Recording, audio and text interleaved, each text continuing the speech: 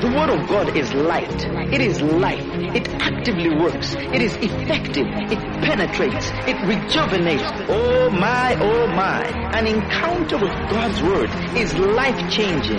It is life-enhancing.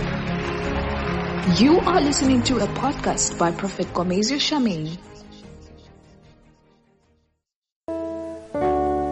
1 Peter chapter number 5 and verse 8. 1 Peter chapter number 5 and verse 8. The Bible says, be sober, be vigilant, because your adversary, the devil, walks about like a roaring lion, seeking whom he may devour. Back to the same scripture. Be sober, be vigilant, because your adversary, your enemy, the devil, walks around, rather moves about or walks about like a lion, seeking whom he may devour. Now, remember today we are talking about taking charge, part 2. And we really want to understand how to deal with an enemy that seeks to perhaps attack us from an indirect perspective. Now you see, from this opening scripture, the Bible shows us that this enemy, this adversary, Satan, moves around. He moves around like a lion. And when he moves around like a lion, he seeks whom to take advantage of. He seeks whom to actually devour. Yet the Bible tells us, whilst he has such an agenda, you as a child of God, number one, needs to be sober. Number two, you need to be vigilant. You need to be active. You need to be prepared. This simply means those that find themselves in a place of being sober, those that find themselves in a place of being vigilant, even when that adversary comes, who is the devil, then you will not be taken advantage of. If you come to a place where you are so much vigilant, where you are so much prepared, when you are so much charged up, when you are so much ready, even if Satan is going to come to you, he will not take advantage of you. That's why to the same vigilant people, James writes and says, resist the devil and he will flee from you. Imagine, how is a person that comes to devour you, when he is in your presence, James is saying, resist him and he will run away from you. This is just to show you that even when the Bible tells us that we have an adversary that goes around to devour people, that doesn't mean he can just devour anyone. This simply means there is a sect, there is a group of people who will not experience the ministry of devouring. But these people are the ones who are sober and vigilant. Well, it is good that there are certain people who will not be affected by this ministry of Satan. But even though there are people who are not going to be affected by this ministry of Satan, we have to be very much alert, because others might be taken advantage of by this ministry of Satan. And the fact that they can be taken advantage of, we are not necessarily sure to what extent Satan is able to touch people, or how close he's able to touch people that perhaps are around us.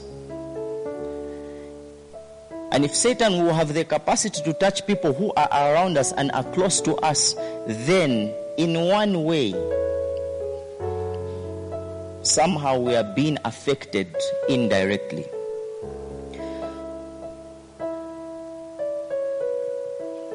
I'll give you an example. There was a time when I got to a place where I began to reign in my life concerning my authority as a believer. I was not struggling with bad dreams. I began to, feel so happy. And I said, Satan can't play with me. I was so confident. I was so happy. I remember sometimes I would say, I chew demons. I destroy them. I don't play me. But then in as much as I reached to a place where I was experiencing great victory in the area of my authority, I got to realize that those around me were suffering.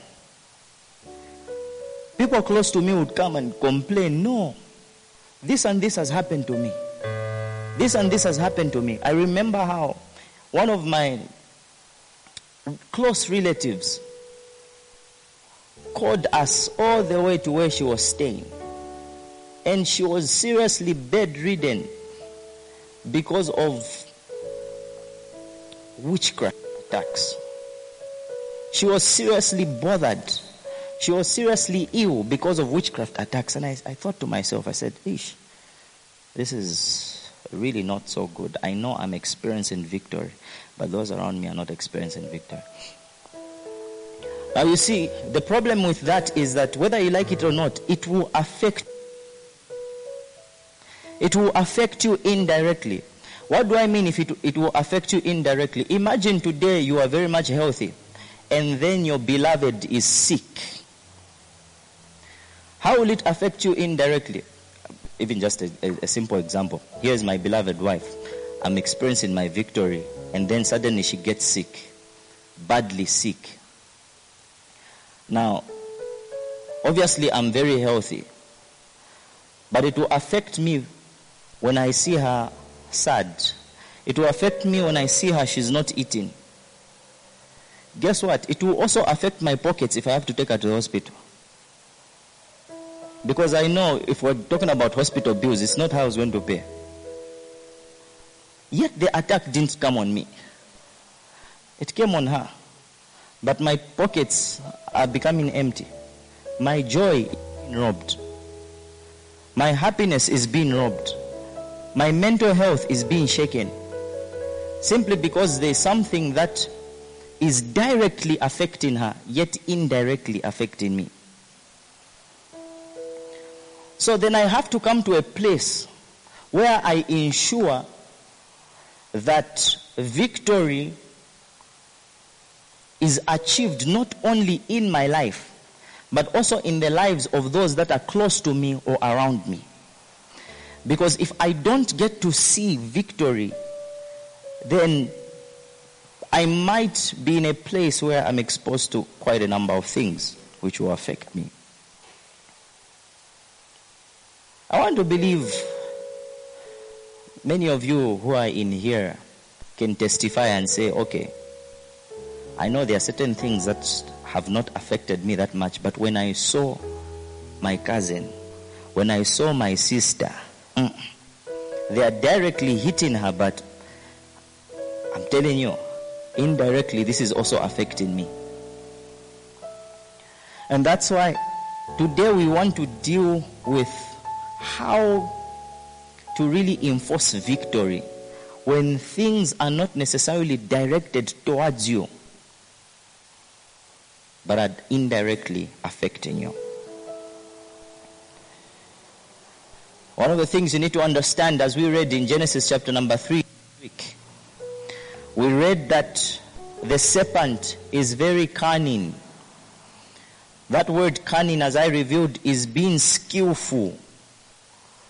Is very cunning, is being skillful in how he really wants to bring one down. And I said, look, when Satan is fighting and when he's actually bringing out his traits of skillfulness, he makes sure when he hits really, really hard. And that's why today we want to dig deep. into this. How do we enforce victory around? At least we can start from our families, then go to friends, then go to close ones, then go to nations, and the like. Are you ready for this? I'm not sure if you're ready. I can drop the mic. Ready? All right. Ezekiel chapter 22 and verse 30.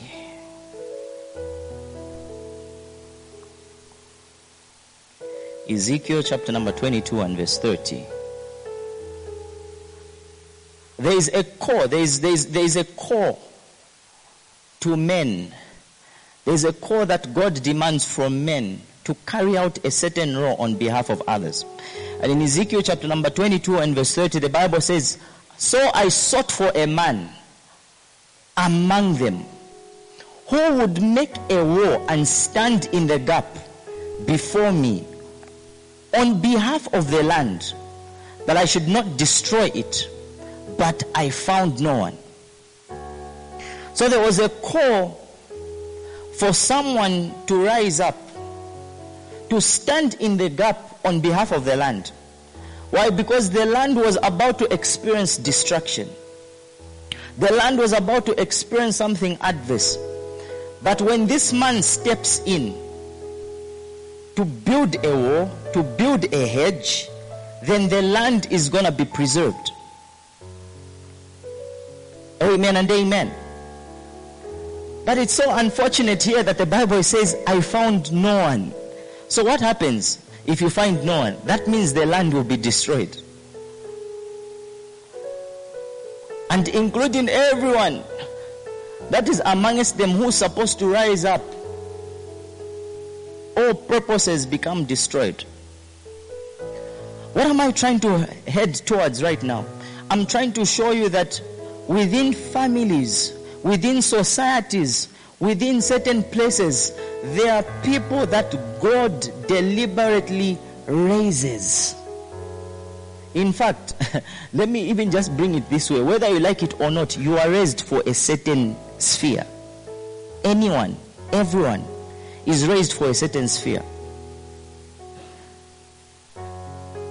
And if that person does not arise, then those around you get to suffer. Those around you get to have problems. There are those who are raised just for the siblings. Just for the 5 siblings. God can raise you there. And in the midst of the 5 siblings, God can raise another one just for 2 siblings.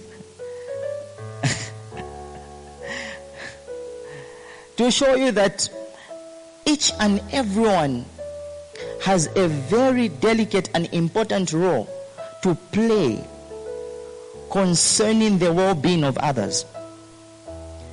And when God is calling or raising people, He doesn't look at age.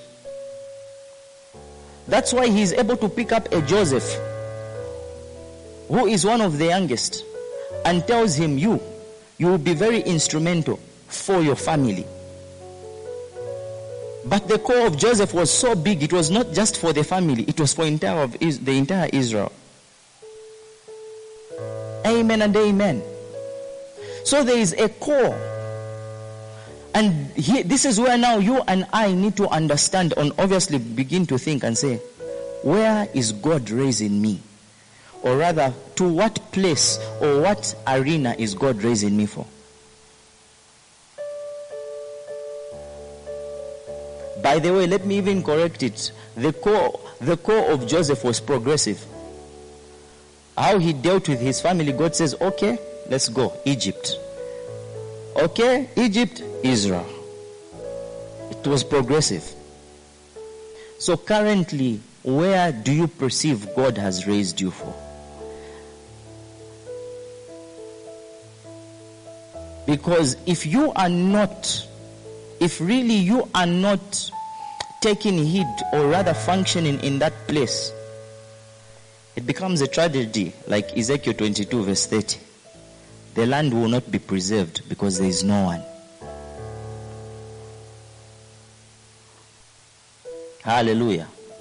In Habakkuk, chapter number 2, verse 1.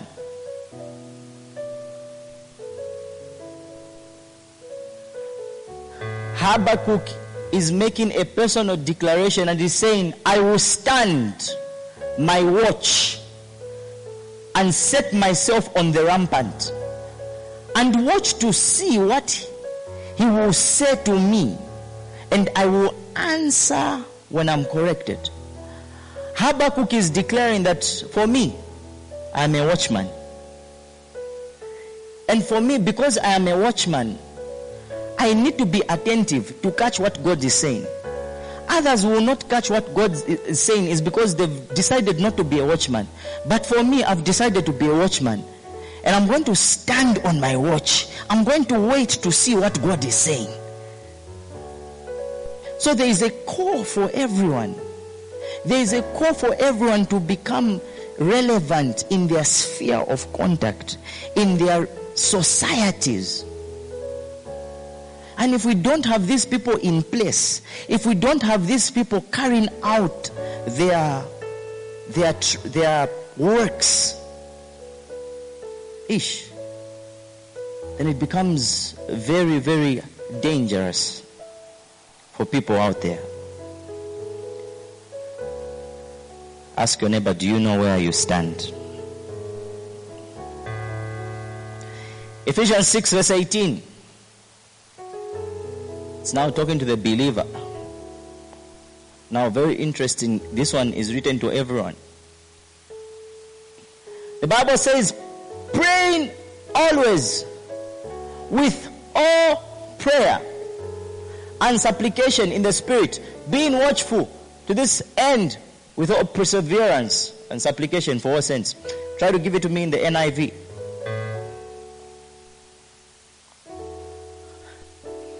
Listen to this. It says, and pray in the Spirit on all occasions with all kinds of prayers and requests. With this in mind, be alert and always keep praying for all the saints. Have you noticed this one was not telling you to pray for yourself? Nothing at all. It says for all the saints. But look at how it tells you first to pray for all the saints. It says, first of all, pray in the Spirit. Then it tells you on all occasions. Oh wait, maybe I think another version says when you're happy only, or when you're not going through things, or when you're not writing exams. It says on all occasions. But not only did it say on all occasions, it says with all kinds of prayers. That's why now you ask your neighbor, do you know all kinds of prayers?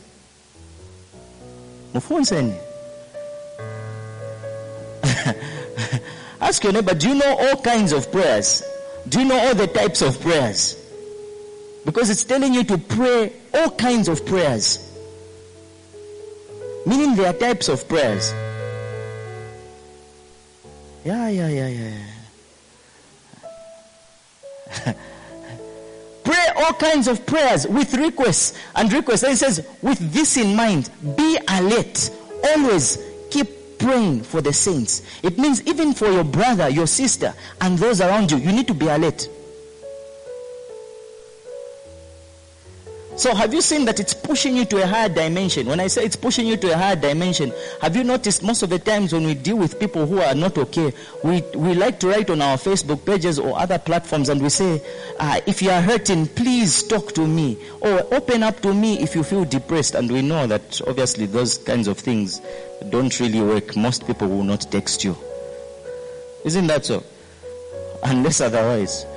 Most people will not text even though you say, I'm here. You post on your status, are you wounded? Inbox me. It becomes dry. Your inbox is dry, right? But this time it tells you to be alert. Meaning you don't need to wait for a text message. You need to feel it. My sister, there's something. You're seeing a smile, but you are seeing depression as well. Why? Because you are alert in the spirit. And when you pick that up, you say, I need to pray for them. Sometimes some of you even receive these alerts in your dreams. There are times where maybe your close friends, you've dreamt about them, maybe you've dreamt that they are in an accident. There, at that time, what does the Bible say? It's at that occasion, pray for them. Some of you, I don't know what, if maybe you want to become junior prophets or whatsoever, immediately you dream that you want to scare your friend. You text them, my sister, you need to pray. I dreamt you fell in a ditch which was not ending. I don't know, it happened on a Tuesday. And your friend will be so afraid. You will notice that alert came to you so that you will pray for them. Well, if you really want to tell someone something, you have to do it the way Jesus did it. How did Jesus do it? He says, Peter, Satan wants to sift you as wheat, but I have prayed that your faith should not fail. It had a bat to eat. He didn't just say, Ewe, Peter, umkukosa. No. Jesus invested prayer for Peter. He says, but I have prayed. Your faith will not fail. And indeed, Peter remained standing. 1 Timothy chapter number 2 verse 1. We're still dealing with the core.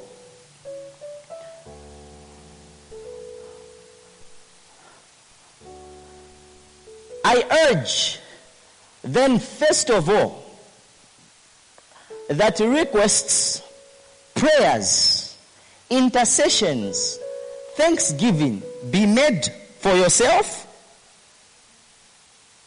Be made for who? For everyone. Very interesting. Are you seeing here that Paul is teaching us how to pray for others? Paul is teaching us how to stand on the gap for others. He's teaching us how to really place focus on the affairs of others. Yeah, when it's concerning yourself, that's another story altogether. But the Bible actually teaches us we have to learn to stand on behalf or stand in the gap for the sake of others. Because if we don't do so, remember there is that divine lion who moves about. We thank God that you've got hedges of protection over you. We thank God that you always dream nice. Some of you every day are just dreaming you're in heaven. But meanwhile, your same sibling in the same bedroom, they are busy chasing him in the dreams. Busy flying in the dreams. And then you just wake up and say, thank you, Lord. I slept well today. Yeah, this is my year of goodness. Yet your sibling this side is not okay. But by the time you realize they are not okay, it will eventually affect you. That because this is a person that is close and dear to your heart. And so in 1 Timothy chapter number 2 and verse 1, the Bible tells us that we need to have prayers, requests, intercession, thanksgiving to be made for everyone. Next verse. Not only does it say for everyone, it says now for kings. It's extending its reach. For kings and all those in authority, that we may live peaceful and quiet lives in all godliness and holiness. So it's even showing you what the prayers will do. When you pray for leaders, when you pray for everyone, when you pray for people in authority, it says that you may live quiet lives and peaceful ones. So what do you need to engage? when you need peace. It's not the UN, it's prayer.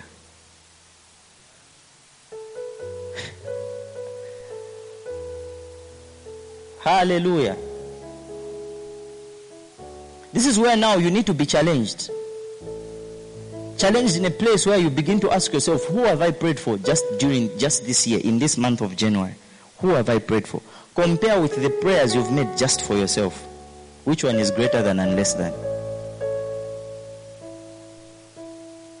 You will notice that you might have exhorted so many prayers about yourself.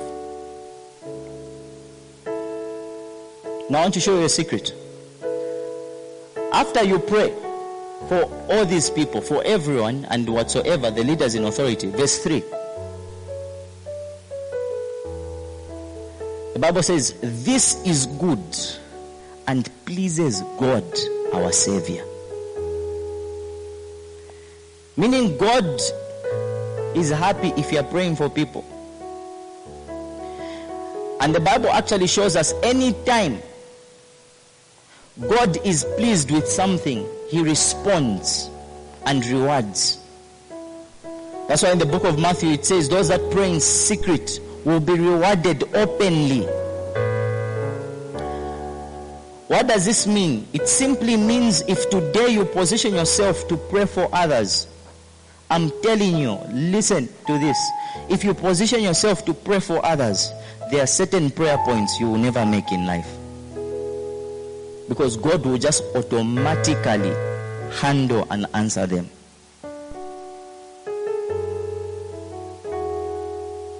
Amen and amen.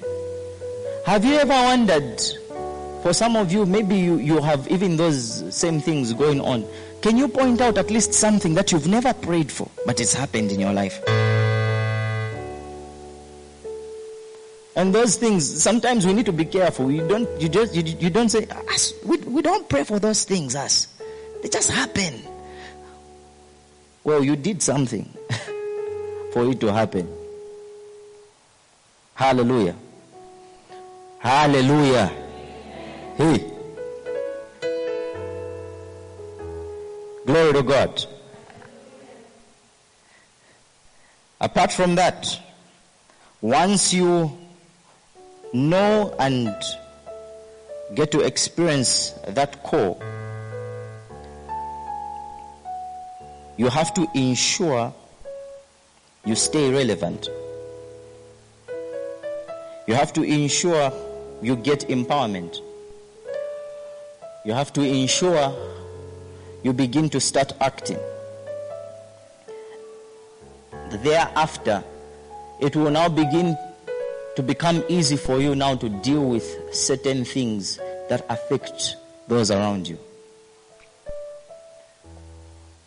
I know when we're talking about prayer, or rather about warfare which is affecting you directly, it's easy for someone to be so angry and kill the enemy, want even to kill the enemy. That's where maybe we hear people trying to say, Satan, die, or every power, die. It was very personal, that one. I don't know what that demon did to them. But from there, it had to spread. But are you telling me you're able to say that same kind of prayer when you perceive Jeremiah needs to marry and there's warfare? Are you able to say that die kind of prayer? If it was you and you say, let's pray for your marriage, mama, you will hold your head and your belly. Kazakata kata, kata kata, every power, shan.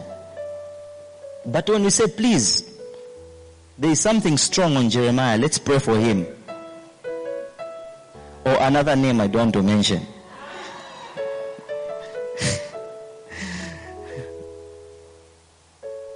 So you say, let's pray for him. Are you really going to pray for that person with everything that depends on you? Yeah, maybe that's why you're responding like this, because it's indirect warfare we're dealing with.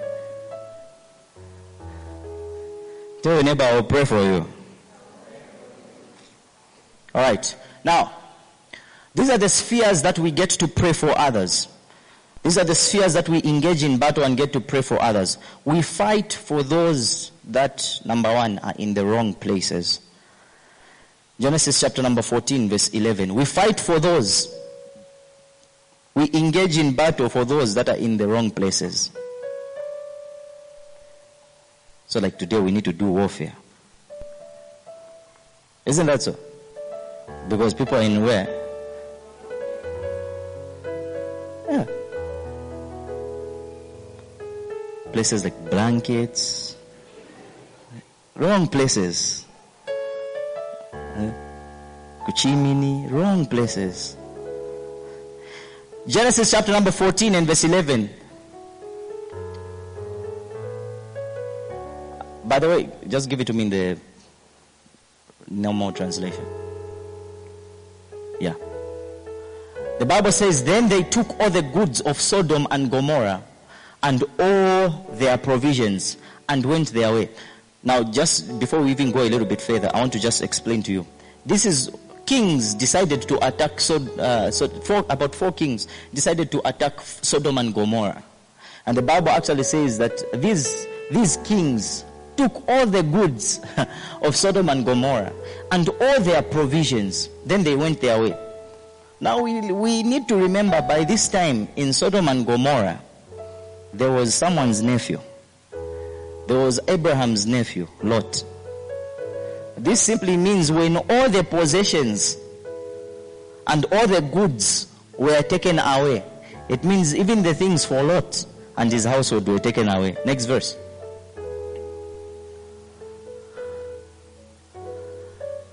Yeah. They also took Lot, Abraham's brother's son, who dwelt in Sodom, and his goods, and departed. So not only did they take the goods of Lot, they also kidnapped him. Wrong what? Wrong place. The others, they are only taking their goods. But you, they are taking you and your goods. Then, in verse 14, start from verse 14. Oh, okay, let's just go to the next verse quickly. Yeah. Then one who had escaped and told Abraham the Hebrew, for he dwelt by the terebinth trees of Mam and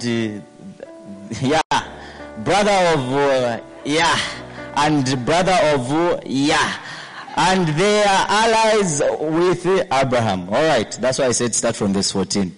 It says, now Abraham heard that his brother was taken captive. He armed his 318 trained servants who were born in his own house and went in pursuit as far as Dan. Abraham has heard that this side Lot, Bamugwila. But have you seen how Abraham responds to it? He doesn't say, Nenamoza, kusamvela. Why are you going to end up lyonse pa zinc pub? Ninamoza, nizake hizo. Si hapa wamugwira. No. The Bible says Abraham decided to mobilize. Hey, this man was rich. At his trained servants, not soldiers. His servants. How do you have 318 servants kunyumba kwako? Ulon Mamed. And the Bible says he went in pursuit as far as Dan. Next verse. He divided his forces against them by night, and his servants attacked them and pursued them as far as Hobah, which is the north of Damascus. So he brought back all the goods, and also brought back his brother Lot and his goods, as well as the women and people. Praise God, they were all delivered. The people that had been captured, including Lot and his possessions. Unfortunately, banabolela na futi. Sodom didn't change his destination. Uncle Lot. So you see that there's a place where we need to engage and fight for others that are in wrong places and help them get restored. Why is Abraham fighting? This simply means that those that are in wrong places really don't have the capacity to fight. Otherwise, Lot should have fought for himself. Yes, that person keeps going to zinc pub. You've told them so many times. But you've got to get to a place where you rise up. Sometimes if you don't want to be tired, call a brother, call a sister who you can stand together with in prayer. And say, brother, sister, please, I need us to pray for my cousin. This person wants to become a fisherman by drinking a lot of alcohol. Stand with them in prayer. Pray, pray, pray. The Bible says they went as far as Damascus. They went as far as Dan. They went as far. Go as far as you can win them. Go so far until you win them. If it means praying today, praying tomorrow, keep praying for them. Now it's quite very interesting in this particular scripture, because somehow the grip of these kings is loosed by someone else's labor. I know sometimes we get to have that mindset and say, no, as a Sankira, so the only way Satana can let go of him is when he says, no, I renounce you, Satana. But there's also another way where you can add an influence. An influence to ensure that your people, those close to you, become free. Glory to God. So engage in battle for those in wrong places. Number 2, don't only engage in battle for those in wrong places. Stand in battle for one another. There are times where someone can be in the right place. Someone can be, a believer, just like your neighbor. Yet they are just genuinely going through something tough. They are going through what the Bible calls an evil day. In Judges chapter number 1 and verse 2, the Bible tells us how. Okay, start from verse 1. Look, it says, after the death of Joshua, it came to pass that the children of Israel asked the Lord, who shall be first to go up for us against the Canaanites to fight against them? This is to show you that Canaan right now stood against Israel. Okay, it stood against Israel, but obviously Israel was in their different tribes, because at this time, there are different land portions that they had gotten. This one went this place, this one went this place. So Joshua had died at that time, and so Israel is asking, Canaan wants to fight against our beloved. We need someone. We need someone to do some serious fighting. And so they inquire from the Lord. And they say, who shall be first to go up for us? Meaning, if we say first, the others, one is going, the other might remain behind. Who shall be first to go up for us against the Canaanites, to fight against them? Next verse. And And the Lord said, Judah shall go up. And everyone was happy. Judah! Is there a Judah cell in here? Indeed, I have delivered the land into his hand. Notice how God is now saying Judah should go. If Judah goes, Judah is going to win. All right. Next verse. You will see Judah now. So Judah said to Simeon, his brother, come up with me. Hey, come up with me to my allotted territory, that we may fight against the Canaanites.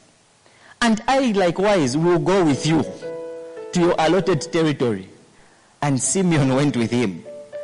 Judah was told, go and fight Canaan.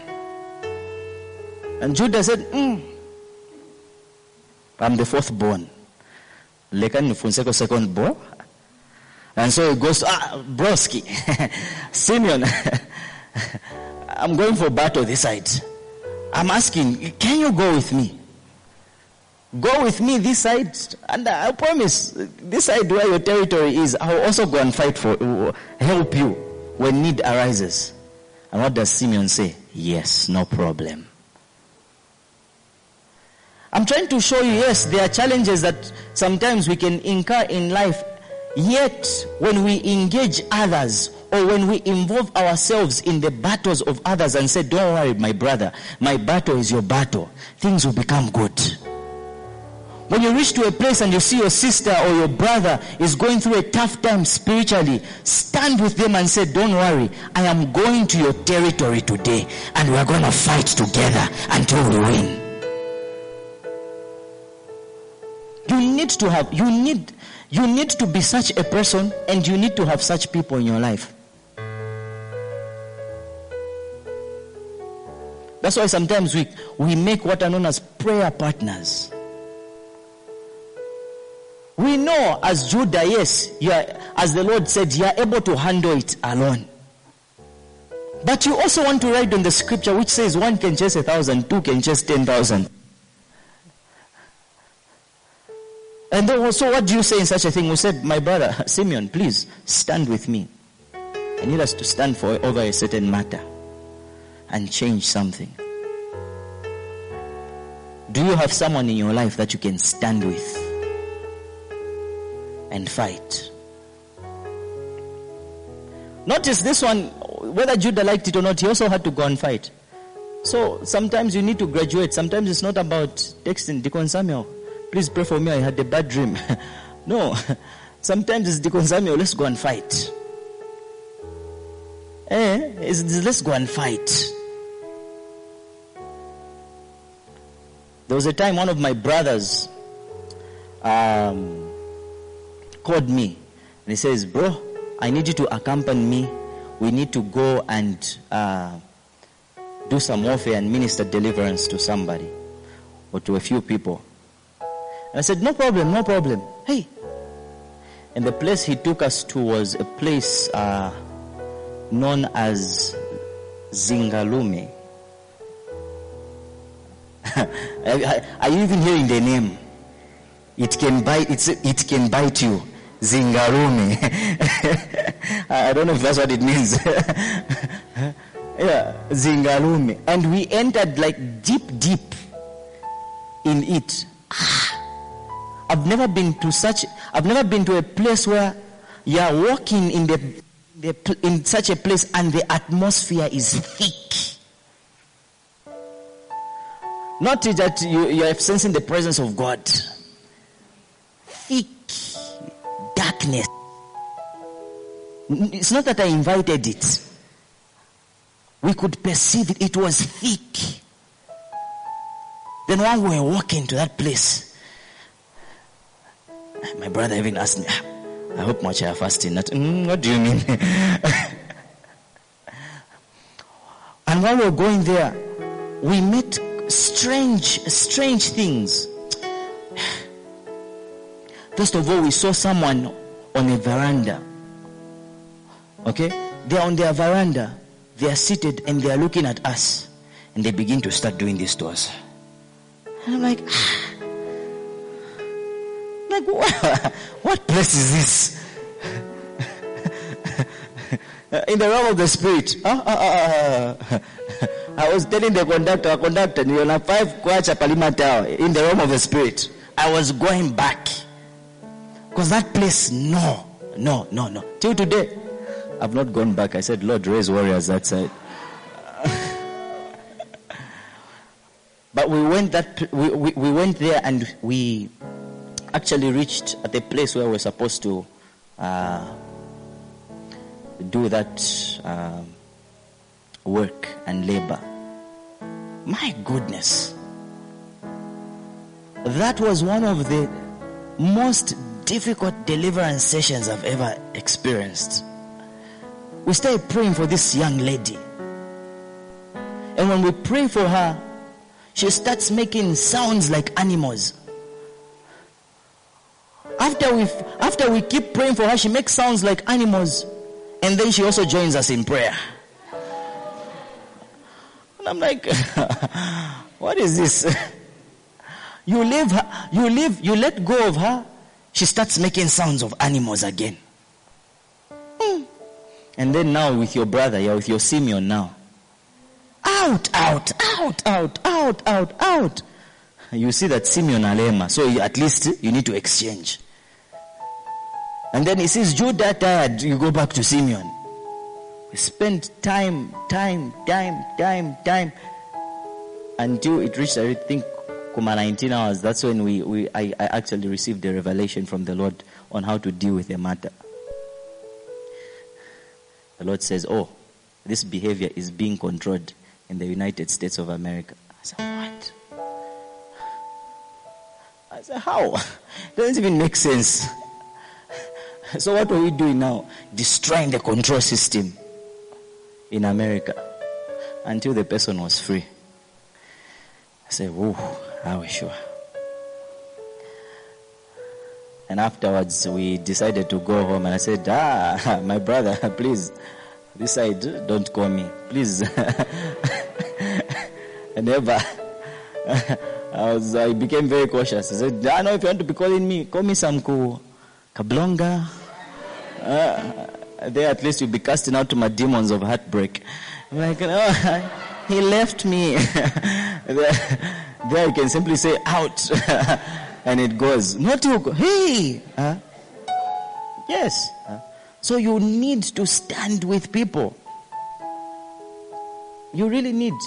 Even when I was, before I became pastor here, I was running a deliverance ministry in Baulini. I used to call a number of people, Deacon Sam and my young brother. It was real. Very, very real. We would have people that were ministering to, you're ministering to them, they get razor blades and start cutting themselves in front of you.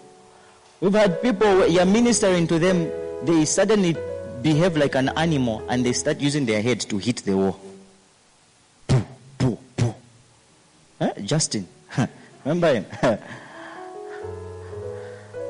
And in such places, you even know that this head, if it just hits my chest. And so what do you need? You need a brother, a sister, who can stand with you, who can take one for the team. Here and there. You need them. Serious. It builds serious confidence. Not to the worker. Amen and amen. So find those people. Don't only find them, become those that are ready to stand with your beloved in tough situations. And pray until something really is going to change in their life. Amen and amen. Number 3.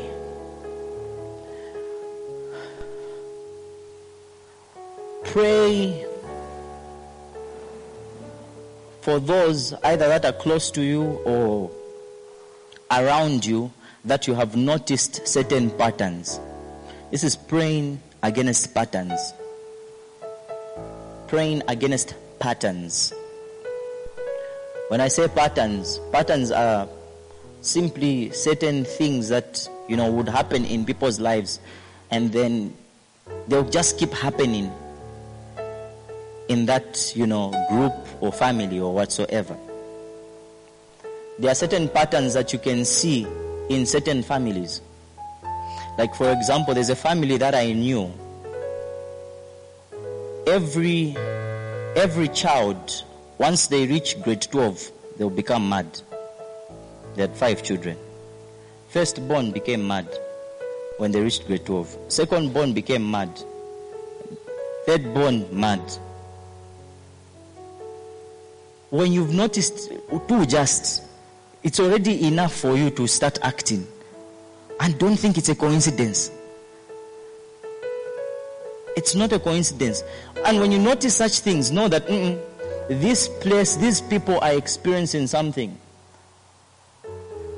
And we need to stand on for their sake and ensure such things don't happen. Others, it could be maybe issues of marriage. You find that maybe from your mother's side, her sisters, her cousins, they've got problems with marriages. There are others who've got problems with marriages. Others, they are not married. I know a certain family, on the female side, all of them are above 35 and very single. Patterns. Does it mean those people are not beautiful or there are no men in this world? They are there. But because of those patterns that are taking place in people's lives, you, who is not directly affected, you need to be at least come to a place and say, I'm not going to allow this. I'm going to fight with them until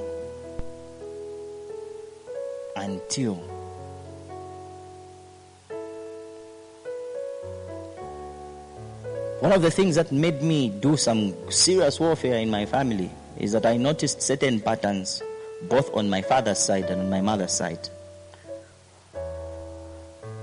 On my mother's side, I saw patterns with regards to serious sickness. Like people used to just get sick.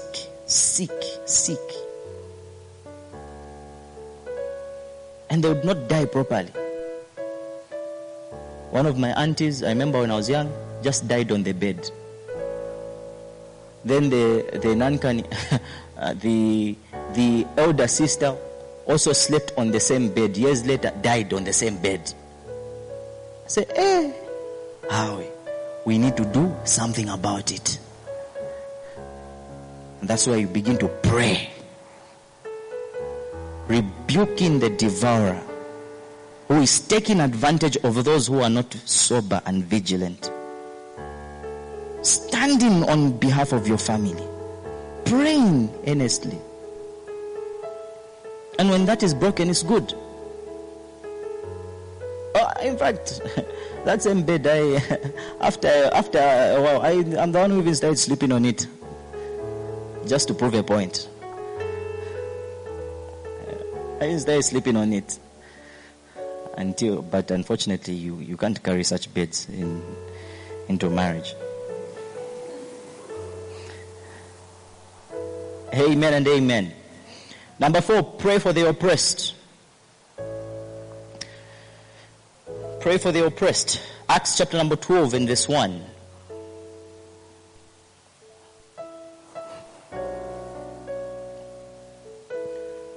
Acts chapter number 12 and verse 1.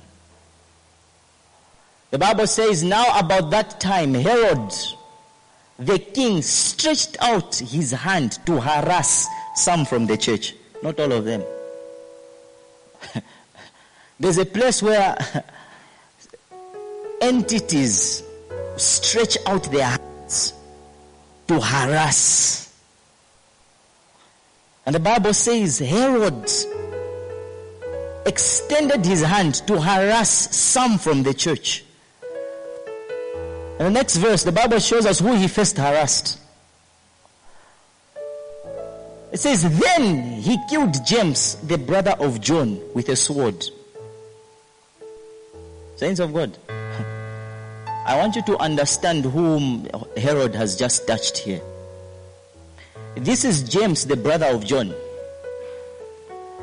This is James, the one who was in the inner circle of Jesus.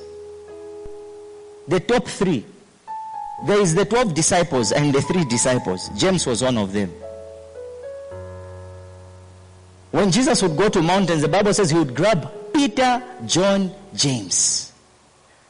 So at this point, Herod stretches his hand and begins to harass James. And obviously at this point, maybe we think, people think, this is a closely of Jesus. God will do something. He will arise. Yet the Bible is showing us one Herod killed James, the brother of John, with the sword. He was effective. He succeeded. Next verse. And because he saw that it pleased the Jews, he proceeded further to seize Peter also. The second closely. Well, because if you're going to... How strategic he is. He didn't go for Thomas. Because they would have finished the disciples. If you go Thomas, then you go for Bartholomew. So Zambo Tempera want. He goes for those ones who they look up to. He goes for James. Then he goes for Peter.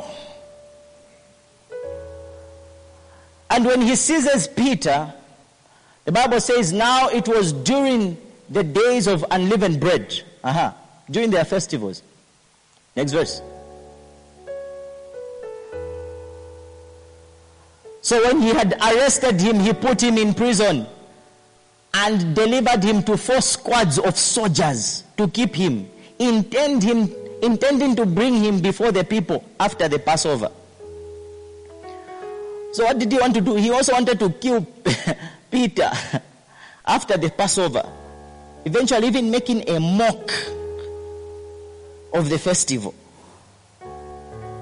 Because during the Passover, people were preserved. Then how do you kill God's own after the Passover? What a mockery. But I'm telling you this.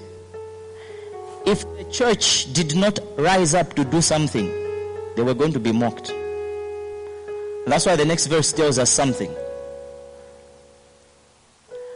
Peter was therefore kept in prison, but constant prayer was offered to God for him by the church. Something you don't see happening to James. James, when he was caught, no one was praying.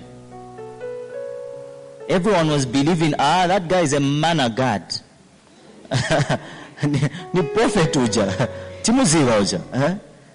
We've seen miracles. Could it Brother James? So they've seen one of the inner circle people killed. They said, we will not take a chance against when Peter is going to be caught. We are going to pray. Give me the Amplified. I'd love to see what it says. So Peter kept in prison, but fervent prayer for him was what? Persistently. It deliberately didn't use consistently, but persistently. When you're persistent, it's not easy. They persistently made to God by the church. In short, they were praying for Peter. We are praying for Peter. We are praying for him. Dear Lord, we are praying for his deliverance. Oh, Herod will not mock the church.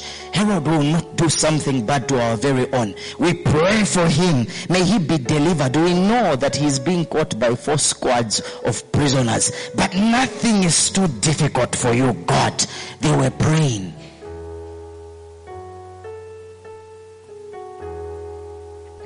Let's quickly read. Get back to our original translation. Next verse.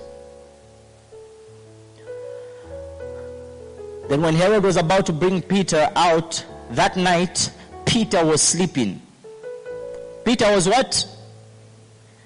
But what is that? What can you see from that? You can see that sometimes when your friend is in a difficult situation, it's difficult to pray. Peter was not praying. The best thing he could do was sleep.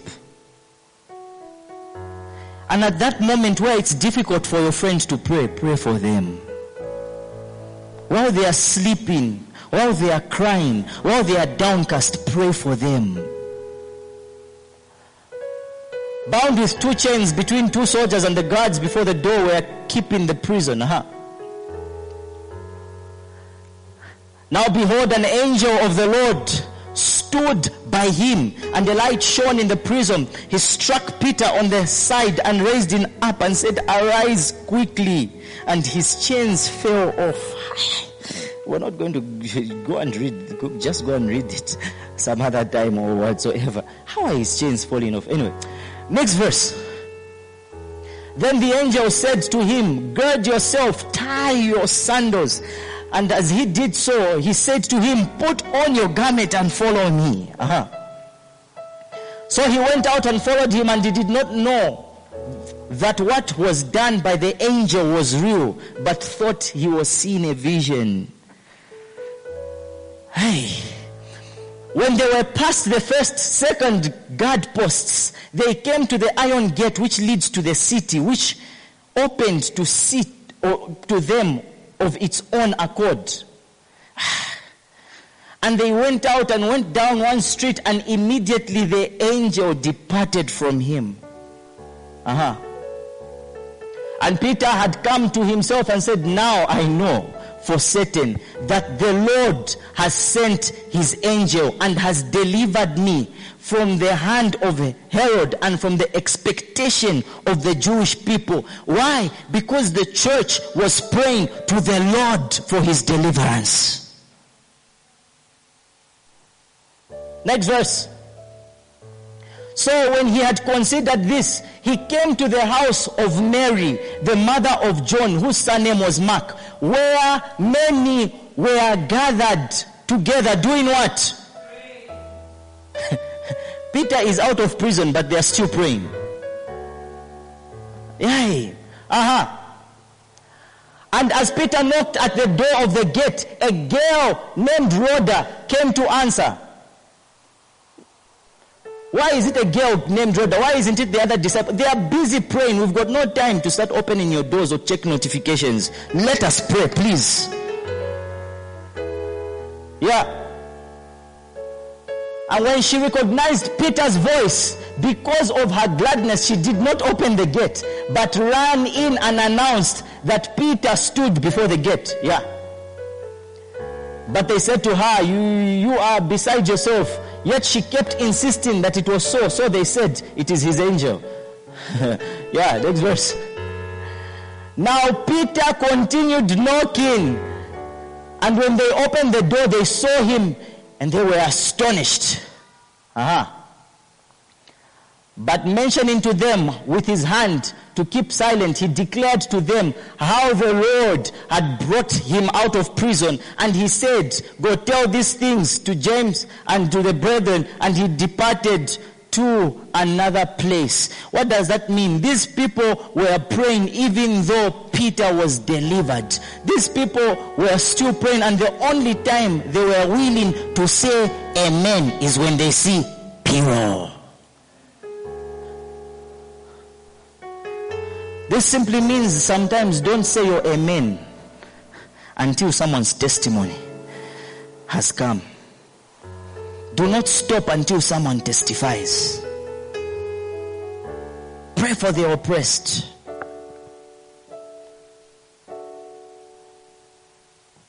And how do we know really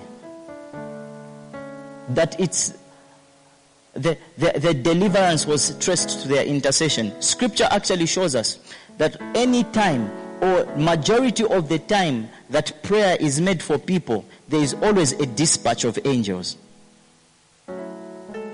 In Daniel chapter number 9, the Bible tells us Daniel is praying for Israel. When he's praying, an angel is dispatched.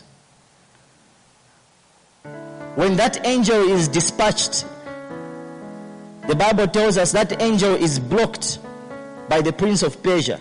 But Daniel keeps praying. But while he keeps praying, another angel is dispatched by the name of Michael. So this place of prayer really provokes the ministry of angels.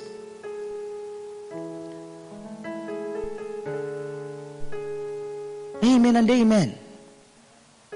Some of you don't know what really is a great benefit, especially when you're praying for others. You dispatch angels. Imagine, just think about it.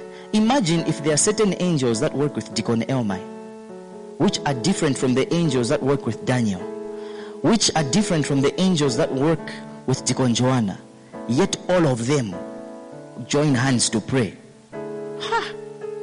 Imagine the number of angels you're going to dispatch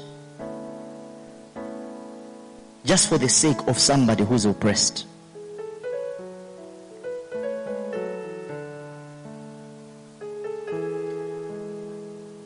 Saints of God, if we don't really learn to take burdens over our beloved and over those that are oppressed,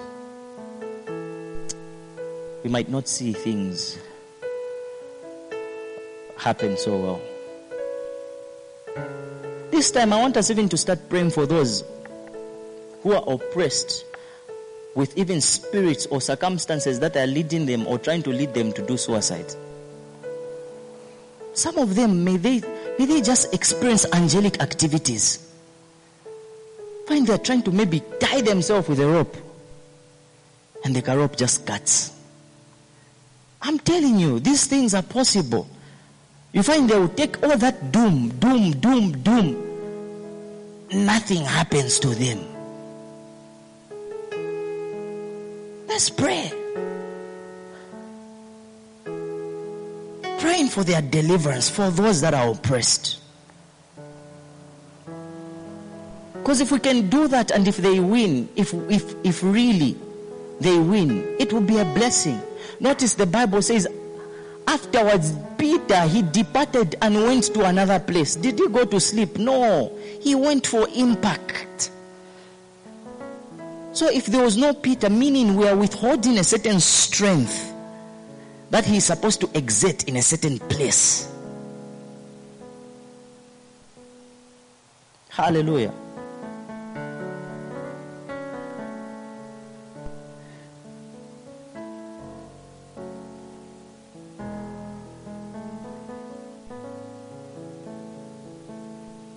Number 5.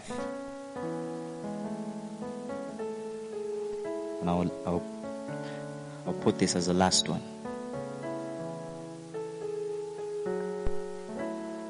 We've talked about engaging in battle for those who are in wrong places, standing in the gap for those, or rather helping one another, standing in the gap, praying for those that have patterns surrounding them, praying for the oppressed.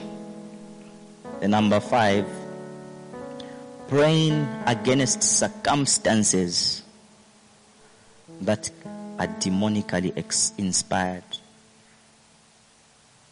Praying against circumstances that are demonically inspired.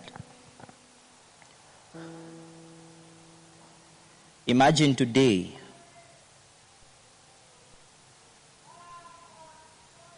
if a law was passed, and that law is, if anyone in Zambia wants to get a job,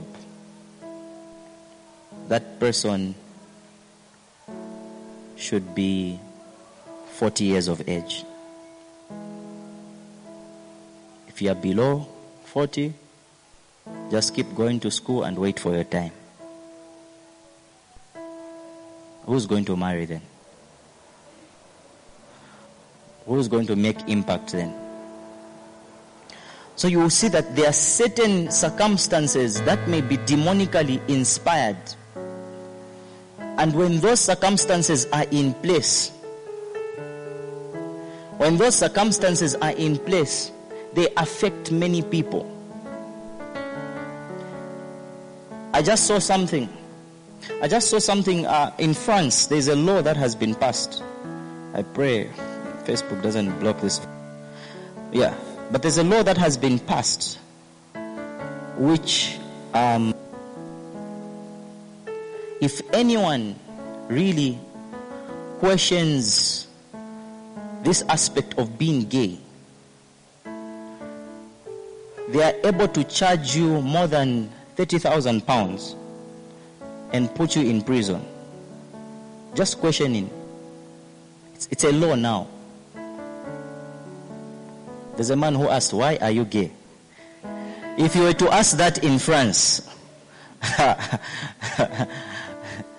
you would be seriously arrested. But should such things really be accepted in society? So there are certain circumstances, certain laws around us that are demonically inspired. They were not directly towards us, but if we don't do anything about it, it would indirectly affect us. We see in different countries, maybe up to now, there are some churches that are still not meeting. We thank God you guys are in Zambia, and we say Zambia is a Christian nation. They've been allowing you to meet here and there. But there are some places, certain countries, they have not met. Is that affecting you directly? Certainly not. You are here, you are enjoying, and you're going to review after this. Oh yes, I went to church and it was wonderful. But I'll tell you this, the fact that other churches are still not meeting till today, that is indirectly affecting the body of Christ at large. Because there is an army, there is a people that Jesus wants to cultivate. But the fact that these people are not meeting, they are getting exposed to quite a number of things. And in mostly of these, in some of these countries, you will notice that where there was a stopping of churches and a lot of lockdowns, there was an increase in pornographic consumption. There was an increase in a certain level of wickedness. It's not directly affecting you, but it's hitting the body of Christ. That's why you must be able to pray. Listen, today I'm showing you that there are things, yes, that will not directly affect you. There are places, maybe in the US, there are believers who are experiencing earthquakes, who are experiencing quite a number of things, but we have to pray for them. There are people in Mozambique who are being removed from their houses because of these floods. The challenge is that many of us only want to be positioned to pray when it's directly affecting us. I remember before COVID actually came, they were warning the road, be careful of this COVID. And I heard a lot of Zambians say, hey, COVID yanuko, as we're dealing with our gassing.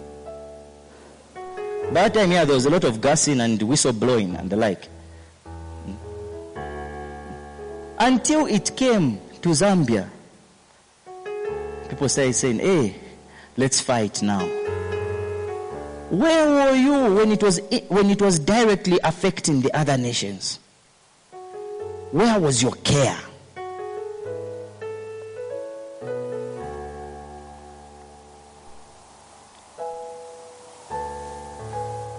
In Matthew chapter number 26, verse 31, when you read that going a little bit further, you will notice that Jesus had said, let's go over to the other side. And when he went over, he was going with his disciples. There was a storm that these people experienced. There was a storm that these men experienced. And when they experienced that storm, everyone was afraid except Jesus, and they said, we're going to die, Jesus. This is affecting us. We're going to die. But the Bible tells us Jesus rebuked the wind. But I want you to notice something, especially if you analyze scripture very well. I want you to notice that it's quite strange that these people are experiencing a storm, because it is not the first time they travel with a boat. It's not. It's really not the first time they travel with a boat. This simply means they knew what boat to go with that would be safe. But how is it that this time they carry a boat that they deem to be safe, and they confidently say, we are going to die because of this storm? Carefully analyze it. Where is this storm coming from? Or is it just there to really test their faith? Or whatsoever? But one thing you can really observe is that when they go to the other side, Jesus meets a man with a legion of demons. And he chases that man with a legion, or rather he chases those demons from that man. Now, couldn't that mean demons were aware that Jesus was coming? Couldn't that mean demons were aware that Jesus is actually going to come? Because you will notice something about that man. When he was set free, the Bible says he won a city. He won a city. So demons know the capacity of that man, and they can't afford Jesus to deliver him. So yes, it's possible they can inspire a storm. It is possible. And that's why even the Bible tells us to be careful, because there are certain things that are talked about in the book of Revelation and even in the book of Jude, which we will still see come to play because they are demonically inspired. Like, for example, there's what is known as the way of Cain. You will read it in the book of Jude. There's what is known as the doctrine of Balaam and the Nicolaitans. Those are spiritual those are spiritually inspired things. There's what is known as the spirit of Jezebel. Jezebel died a long time. But where is Revelation writing about Jezebel? It simply means, yes, there are spirits sometimes that are going to inspire certain activities. When the Bible writes about the spirit of Jezebel, it says two things. It says Jezebel attacks authorities. Attacks authorities. And number two, destroys purpose. That's how the spirit of Jezebel works, according to Revelation. It's attacking authorities, and it's also destroying purpose. And you will not know. And listen, sometimes you may not even see that this spirit is at work. But I can easily show you how it's at work. You can't be in a country and the country says, it's okay, do abortions anyhow. Yeah, boss.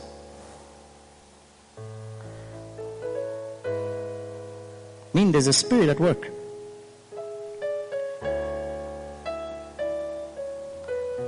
I came to speak to a people, and I came to inspire you today that just as you have taken charge in your life, it's time to influence victory, preservation, blessings, and many other things in the lives of others. And if you can rise up to be diligent to do that, the Bible says this is good in the sight of the Lord. And I believe when Jesus comes, He will confidently applaud you and say, well done, my child. You have preserved a generation. Let's rise to our feet.